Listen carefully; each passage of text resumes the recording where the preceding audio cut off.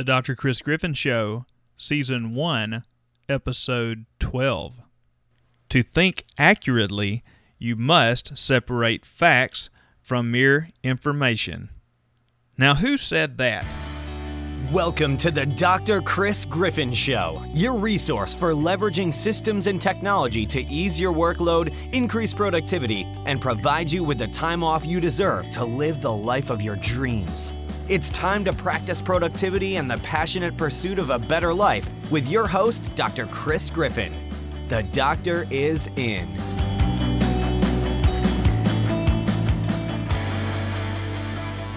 Hello, everybody. Well, if you had a little trouble with that one, it's because it's a bit of an obscure quote, but don't let that fool you, because the quote itself comes from the one, the only Mr. Napoleon Hill. Now, Napoleon Hill, and I'm sure you guys know who he is, but I'm just going to go over this just for the folks in the back row who may or may not have read his most famous book. He wrote a book called Think and Grow Rich. Now, Think and Grow Rich appears on the top 10 reading list of all business books of all time that I've ever seen. Every list I've ever seen has it up there. And he basically studied the lives and got to be really personal friends with some of the biggest shots of his time in the world. Let's just name a few of them. Henry Ford, Thomas Edison, Harvey Firestone, John D. Rockefeller, Charles Schwab, Woodrow Wilson, W.M. Wrigley. The list goes basically on and on. It's a who's who of his snapshot in time. And he studied these folks and boiled down what he felt was like their essence of success into first a gigantic book called The Law of Success in 16 Lessons, and later a more condensed version called Think and Grow Rich. And he's just, if you have not read it, go buy it, go read it. Now, it's a little bit out there at times, but the concepts, the base principles are absolutely rock solid. And the reason that I use him and that book as an example today is because one of my favorite chapters in the book is called Accurate Thought. And what he's trying to get across is that you absolutely must find a way to separate facts from, he says information, but it's basically separating facts from fiction when you're making good decisions. And that affects each of us every single day. And I get into that a little bit as we go back and we listen in, a little fly on the wall back in Oklahoma City at my recent lecture there. And we're going to talk about that. Then we're going to head into some other really cool topics. We're going to talk about some hiring, some firing, and then how we became, by some, coined the most productive dental office in America. So sit back, relax, and enjoy this little segment, and we'll see you on the back end. All right. Okay. So I was told in the back I need to hurry up and get to my solutions. So that's what we'll do. I'll try to. I'm trying to paint a picture for you guys, right? So anyway, I'm here till you guys get tired of asking me questions whenever at the end of the day, too. So like we gave that book, the Accurate Thinking chapter is all about, it's great to set a goal and set a deadline and say, I'm going to do this. I've been in a lot of coaching groups, as you probably figured out, and almost a part of every coaching group is setting goals and trying to achieve them. If you read that chapter in that book, or if you just take my word for it, that sometimes you just have to get serious with yourself and say, okay, not only is this an achievable thing that I'm trying to do, but even if it is achievable, am I really willing to pay the price that it's going to take? And so I tried my best to just break down what I felt like made up a dental practice that would succeed in Ripley, Mississippi. And I read a lot of books, that's why I'm giving away these books. And I just took this the other day just for the heck of it. So this is like my office downstairs. My wife won't even come downstairs in my house. It has my office, all my computer stuff. I got 4 or 5 computers, and I've got a media room with a 60-inch TV. That's where I watch my ball games. I got movie chairs and stuff, and so. But my wife just refuses to come down there because she says I'm a pack rat and it's junky, and she refuses to clean it or anything like that. And then I say, well, can I hire somebody to clean it for me? No, nobody's coming into my house and cleaning something in my house. So I think she's getting it. She wants me to clean it, but it's probably never going to happen because, you know, I'm kind of a pack rat. I mean, I've got banker's boxes. Like if you had a bunch of good articles and books and stuff on the internet, I would make a banker's box with your name on it. I would print off all these 3-ring binders full of information. I'd throw all the 3-ring binders in a box, and write your name on it with a Sharpie, and I'd stack it up. You know, that's how I do research. And so I got these banker boxes everywhere, and, you know, it's probably never going to satisfy my wife. Occasionally I can bribe my daughter to come down there and do something. But I do truly believe that the more you read, it opens your eyes to more and more possible solutions, right? And I brought some of my favorite books that I've really gotten a lot out of over the years. So, after doing a lot of thinking, you remember that girl that I had put on the throne and let her rule the whole office? I decided I had to get rid of her. Now, this turned out to be one of the most painful instances in the history of my life. But still, she was ruining everybody's life. And finally, I said, well, good Lord, this could blow up the whole practice. I guess I've got to get rid of this person. So I thought about it. Of course, my wife, she gets so torn up about stuff. I mean, she flipped out. She said, oh my God, this is going to ruin us. We're going to have to leave town. We're going to have to change churches. You know, I mean, it was so bad. But anyway, I made up my mind. I got my actual data together. So I just called her in and got a witness and sat her down one morning. She always got there real early. Now, there's a tip for you. When somebody gets there real early and they stay real late, that is never good, right? It is never good. So I don't have anybody that does that now, thankfully. I actually used to think, wow, she is such a hard worker. Anyway, I called her in, said, listen, I'm going to have to let you go. She's like, is this a joke? And she just kept saying it over and over. I'm like, no, I'm sorry. You know, I've decided that you're going to have to go. She's like, is this a joke? What's going on here? You know, she's looking for Ashton Kutcher to come out of the closet or something. I don't know. Anyway, she throws this gigantic fit. Finally, after 15 or 20 minutes and saying, is this a joke? And yeah, I can't believe this and all this. Finally, I said, look, I'm sorry. You know, I'm going to go ahead and pay you a 2 weeks vacation for the year. But you just need to go ahead and get your stuff and go. And I got up and walked off. It was bad. I mean, it was as bad as it gets. She finally left. So I always say it was like killing the wicked witch, you know, or that Fantasia movie where you throw somebody down, the witch down the well, and they just claw the sides, and she did not want to go. I mean, it was bad. But after she left, it is crazy because I got like 80% of my staff came up to me one-on-one over the next couple of weeks and said, oh, I'm so glad you got rid of her. I was thinking I was going to have to quit because I just couldn't take the mental abuse anymore. You know, and it was crazy. It was crazy. And I didn't know any of it was going on. You know why I didn't know it was going on? You didn't want to admit it. Well, that's one reason. But she was smart. Anybody have any idea what she did all the time? Staff people know what to do probably. She would come to me. She was always patting me on the back. Hey, Dr. Griffin, do you need anything? Oh, you know, she'd bring me baked goods, and she was always, you know, she would publicly talk about how great I was, and she knew how to work it, man. She was always on my side. Every time there was any kind of discussion in the office, she was right there. She was on my side. She would just, you know, she would lay down the law to everybody else. I mean, my ego got in the way, and I believed she was really that great. And so when I let her go, however, that started the revolution. So now we were freed up because we could actually maybe get something done because everybody now, when you fire somebody, let me just tell you this. If you guys have already fired somebody, y'all all fired somebody?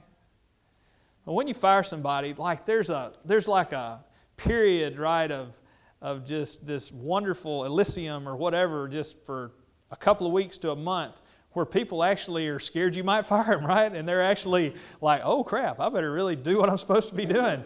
You know, I mean, it's great because you can get a lot accomplished in a short amount of time. So I figure, okay, like I said, I'm thinking how to do stuff. I tried to break down the practice for myself, what I knew would work, what I knew wouldn't work. I read all the books I possibly could read. We started training as a team. I actually joined, this practice management group. We're training. Besides that, I actually just literally went down a list of people I'd heard speak that I knew were good dentists, and I would call them up and I would say, hey, can I come visit you and spend a day at your office?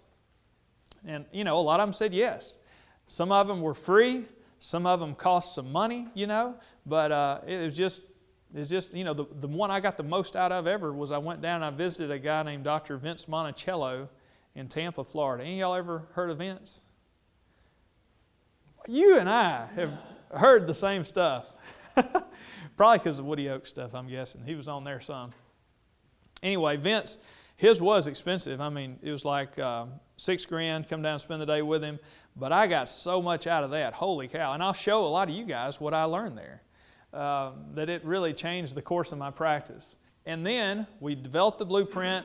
Then, I had to get serious. We set aside times. We would meet as a team for a good 6 months. I would actually bring in lunch, catered lunch every Wednesday. We'd have a 2-hour Wednesday lunch where I paid for the lunch, and then we just trained all 2 hours, And I hate to say we've lost some of that steam now. I'm so lazy. I just work 3 days a week, and we don't even take a lunch, and then I'm out the door, and I don't even stay around. But I will tell you this, if you get things done, if you get it going right, it's just like that barge going down the river. It's really hard to get it off track. If you get it going good, it's hard to get off track. It's hard to get it turned around if you're going in the wrong direction, but you get it going in the right direction, it's tough to get that messed up too. So this is like, I did this little chart here. This is sort of when I was getting really serious about all this. I went to see Vince, and I'd bump up a little. I went to see Dr. Gary Cameron in, where is he from? Asheboro, North Carolina. Any of y'all ever heard of Gary?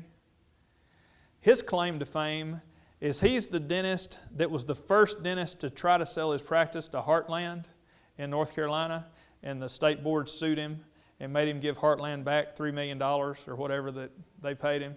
And anyway, he's a good guy. He just got hung up in a bad deal. Roy Smith, went to see him twice. The second time I went to see him, if you'll notice there's a big bump here. There's a big bump from there to there. Guess what? Some of these people I would go to just by myself. I would take notes. I'd come back. I'd try to get everybody fired up. Well, it works to some extent. But then I got smart and I said, okay, I'm going to carry my staff to Roy's the second time. So we all spent a day there. So when your team actually sees what, when your team's looking at what you're looking at, boom, we just went up like crazy. And then I started getting in my head, okay, well now I'm a genius, right? So I'm not only going to have this amazing practice, but I'm actually going to try to own a chain of dental practices. So I paid a Dr. Wayne Mortensen in Louisville $4,000 or $5,000 to spend a day with him. Anybody know Wayne? Wayne's got like 30-something practices in and around Louisville, Kentucky, I think he goes all the way to Cincinnati and down into Bowling Green, but he's got, 30-something practices. And the thing that I learned there was that I did not know was how much work it is to own multiple practices, right? I didn't know. I just thought, oh, you just put your system into practice, then you go to this practice, then you go to this practice, and everybody does good after that. Well, what I didn't realize, and I should have thought about this, have you guys ever seen one of those circus people that spins plates? Okay, so you get this practice going good, right? And you go over here and get this one going. You get this one going. Well, this one over here, it's starting to lose momentum, right? It's slow. You got to go back over here. Whoop. And then it's like, oh, man, I can't imagine. 32 practices? Are you kidding me? But he said the thing to me that made me realize I'll be a solo dentist for the rest of my life is he said, Chris, I really love what I'm doing, but, it's just good that I don't like to play golf or fish or anything like that, because on the weekends when I would be doing that, I'm actually running numbers and working on administrative parts of the company. And I said, well, wait a minute now. You mean I can't play golf or fish? And so he's like, yeah, well, you know, if you want to make this kind of money, you got to give something up. I'm like, I don't think this is going to work out. So, and then he also said something that's made me shy. I've had associates. I don't have one now. I don't know if I ever have another one unless one of my kids wants to be a dentist. But I have had associates since then. I didn't like it, so I probably won't ever have another one. I'm just pleasantly happy doing what we're doing just by myself, honestly.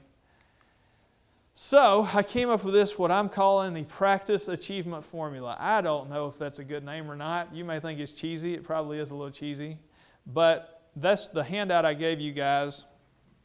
And as we go through this, not the book, but the single sheet, the one that's got the S and the P and all that on it. So this is kind of what I came up with. Oh, once more time, I'm just going to brag just a little, because I never get to brag on myself much, but this formula, I actually got an article published in Dental Economics about it, so, you know, whoop, whoop, I thought that was pretty good. At the time, I used to think Dental Economics was like the best magazine in the world. Also, Dental Town, I did a video course for them. Has anybody seen that video course? No. Anybody ever watch a video course on Dental Town? No. Anybody know Dental Town had video courses? Okay. All right. So anyway, I was number 2 in 2014. Yeah, 2014, I was number 2.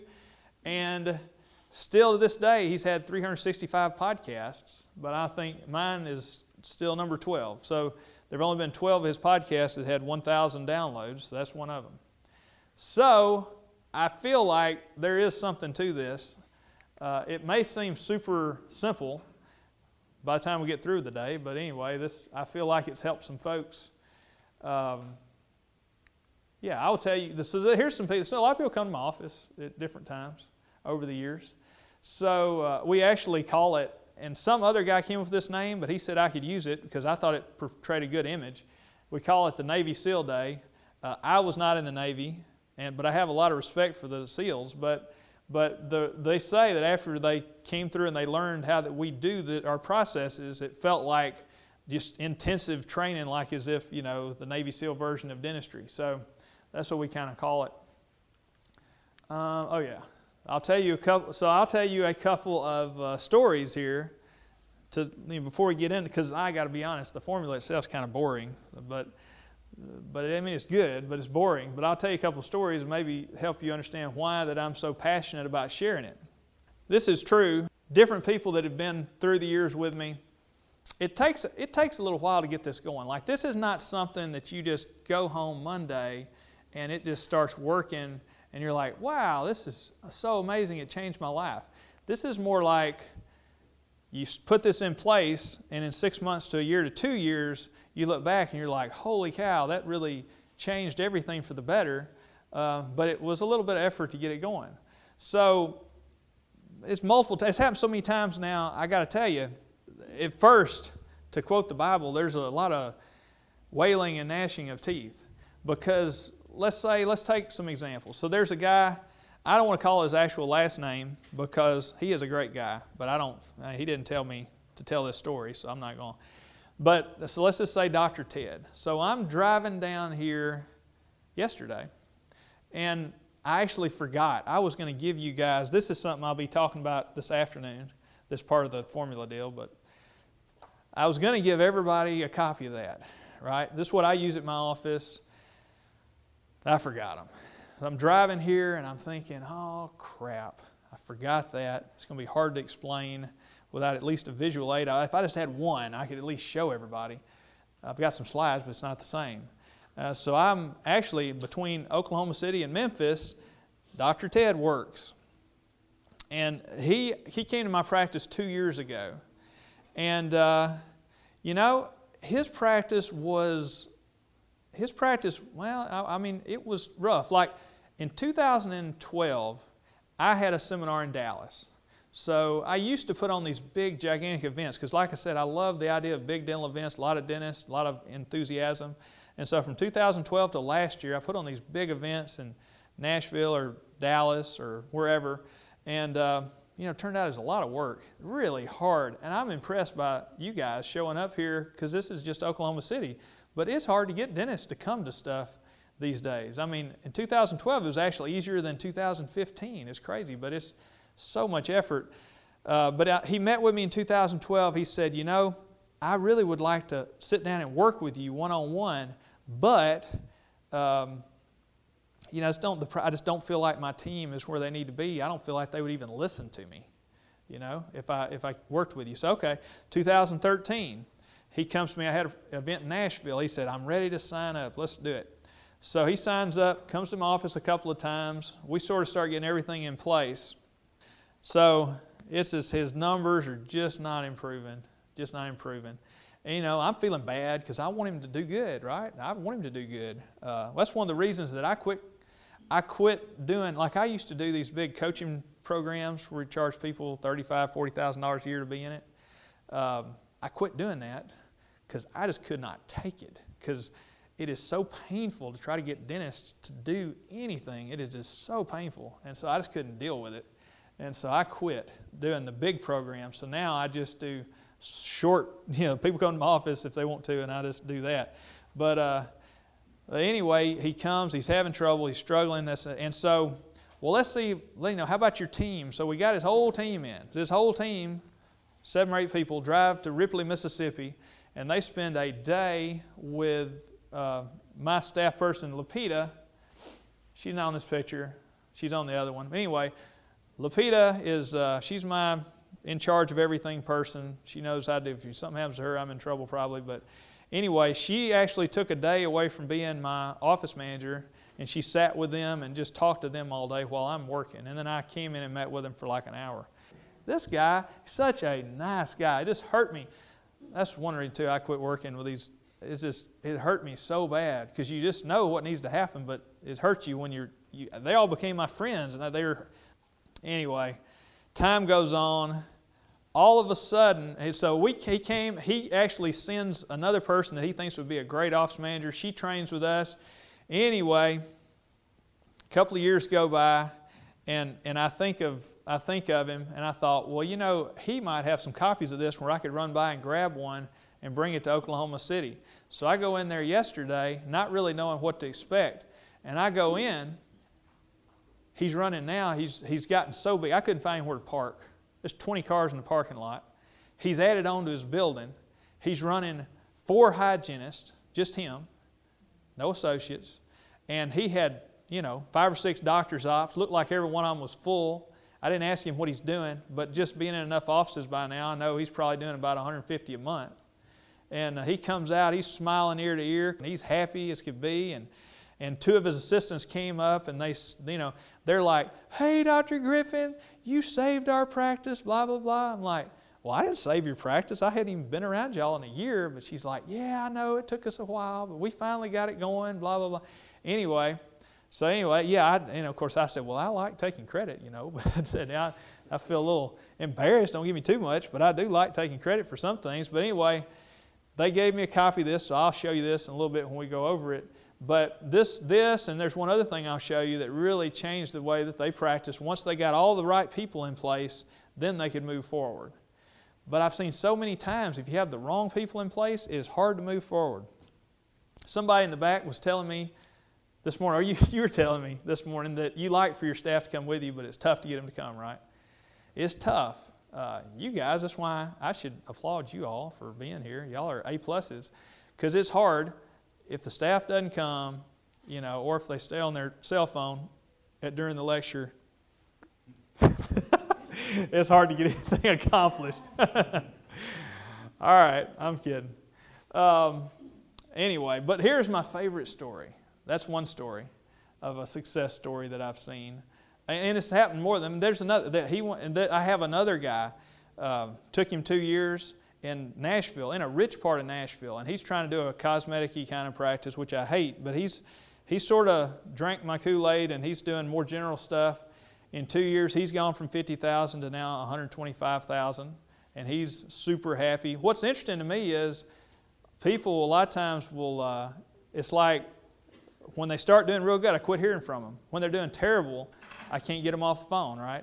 And when they start doing great, I don't even hear from them. So when I don't hear from people, I just automatically assume they're doing great. Now, let me tell you about Brian. Now, Brian he's not just somebody that was a client of mine. He was actually one of my best friends. So we graduated dental school together. Now, Brian, he had a lot of trouble early on. Like he went to a place in Arkansas and had a really disastrous problem. But anyway, Brian left that situation. He moves back to Memphis, knocked around as an associate a little while, had a few more bad experiences. He finally decided to start his own practice in his hometown in West Memphis, Arkansas. So that was, I guess, a good move. But he goes in and he's just kind of been beaten down and things aren't going great. I don't know, any of y'all ever been to West Memphis, Arkansas? Yeah. So, it's a rough place. It's not Germantown, Memphis, or whatever is nice here. What's the nice part of Oklahoma City? Edmond, probably? Okay, it's not Edmond. I mean, it's rough. I've got a video I'll show you guys after lunch, though, after we kind of got a turnaround going. But he's in there, and what we do every year, we've done for this year will be 20 years in a row, is we go to the SEC basketball tournament together. He was a really good basketball player in high school, and then gave it up to focus on academics and stuff. But boy, he made our dental school basketball team really good. I mean, we whipped up on the medical students for that was a joyful experience. But anyway, we're going to the SEC tournament every year, and I'm kind of going through a gung-ho dental phase most of the time. I mean, I'm always trying to share with him what I picked up or what I learned. Man, he would tell you this too. I mean, he's always changing the subject. He didn't want to hear it. He didn't want to think about dentistry. He was one of those guys, he left the office, he didn't want to think about it again. I mean, that's it. He's like, it's not going to get any better. There's no way I can make it better. I give up. I'm just going to do what I do and not even think about it. But at some point along the way, he got in a place in his life where he decides, you know what, Griff, okay, tell me about it. So he came down, spent a day with me, took a lot of stuff back to West Memphis with him that we were teaching, and within the course. Now, when he gets serious, he's serious. Like he is, like I say, he was a great athlete. When he's gung-ho, he's gung-ho. He struggled real bad. Like we had a pharmacology final, and he had, like a D going into it. And, I'd helped him a lot. He studied with another one of our friends, and he's a little bit crazy. So he came in the morning of the test, and I could see he's wired up. His eyeballs are real big. And I'm like, what's going on, man? He comes up to me and, of course, bumps chest. You know how you are when you're young. He's like, man, I'm in the zone today. He goes and he's painted backwards on his fingernails, Z-O-N-E. So he goes into that final, and he aced that thing, and he got like a C in the class or something, but he was super proud of it. So when he gets serious, he gets serious. So he got serious about his practice, and he at the time was working 5 days a week. They were doing, I don't know. Anyway, he goes on, and he, for the first time, I guess 3 years ago, it took him about 2 years, they finally went over $1 million. And then he got serious about taking time off because he's like, I don't want to stay around here and work this hard forever. So then they went from 5 days a week to 3 days a week, and they still did $1 million a year. And he has taken up like tournament bass fishing. So now he works 3 days a week in the dental office, and he tournament bass fishes on the weekends. And so he is like one of the happiest guys around. Now, just recently he's done something that I think is peculiar, but he's actually gone to 2 days a week, and he's taken a part-time teaching position at UT, which is odd, I think. I don't know why you'd want to do that. but anyway, I think he's still going to do $1 million working 2 days a week. But this is just the kind of thing, when you apply this stuff, you can either use it to make more money, or you can use it to buy yourself more time off, or whatever you want to do, or just make things less stressful in general. So there it is, everybody. The stories of Dr. Ted, Dr. Brian, and the beginnings of the Practice Achievement Formula. Pretty good episode, if I say so myself. And next time that we delve a little deeper into the lecture, we'll be getting more and more in-depth with the exact details of the Practice Achievement Formula. So I look forward to sharing that with you guys. Thanks so much for your time. We'll see you next time. We appreciate you joining us for this episode of the Dr. Chris Griffin Show. Be sure to visit drchrisgriffin.com for the latest resources and updates to keep you more productive every single day you're at the practice. So when you're not working, you can do the things that matter most in life. We look forward to having you join us for another episode of The Chris Griffin Show, where the doctor is always in.